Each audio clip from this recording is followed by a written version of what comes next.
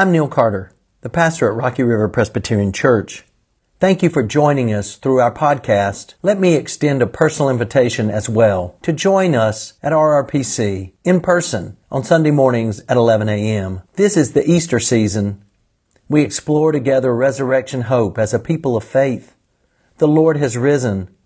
The Lord has risen indeed. May you be renewed and empowered, comforted and challenged as we listen to and for God's Word together today.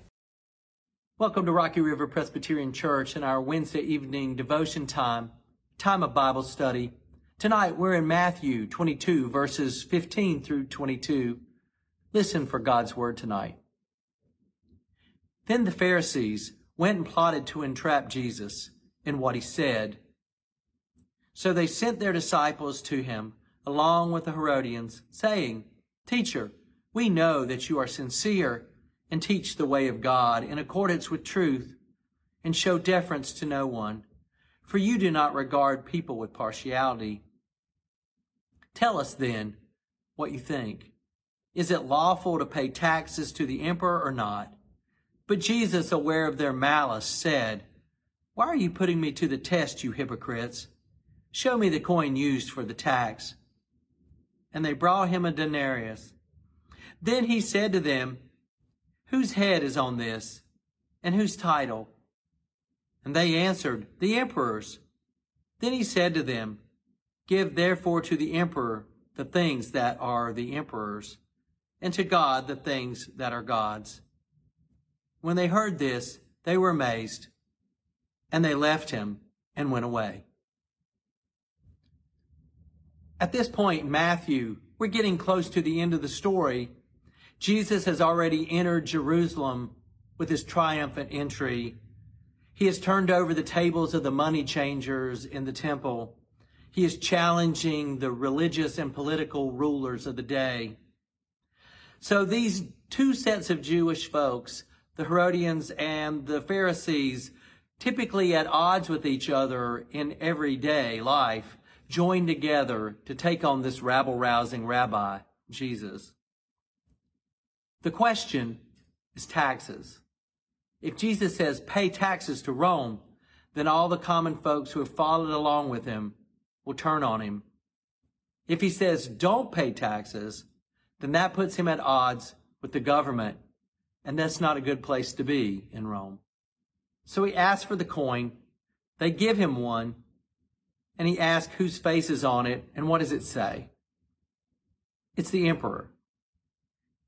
It's an odd thing for those who are trying to trap Jesus to have one of these coins with them, because it would have had a graven image on it, and that would be breaking the second commandment. But Jesus doesn't accuse them of idolatry. He calls them hypocrites, and that is folks who are taking on the image of something else. In essence, what Jesus is saying about them is they have forgotten who they are. Remember back in Genesis chapter 1, when God says, "Let us make humankind in our likeness, in our image." The 4th century church leader Tertullian said that we are like a coin, and by God's grace, we are stamped with the image of God on us. And that is what gives us our true value.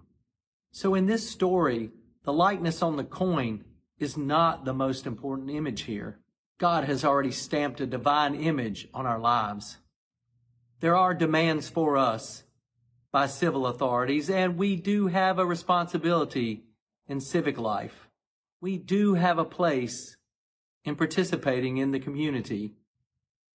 But if I give to God what is God's, then my money, my politics, my life is driven by my faith with God as the center. In this season of politics, with so many clamoring voices, may we remember to whom we belong, in whose image we have been created. May we keep that in mind in how we speak to each other, and how we treat each other, and how we live in community with each other during this political season. By God's grace, we are stamped with the image of God, And that is what gives us our true value. Thanks for being with us this evening at Rocky River Presbyterian Church for our Wednesday evening devotion time and Bible study. Remember, be safe and be well. And in the likeness of God, be the church.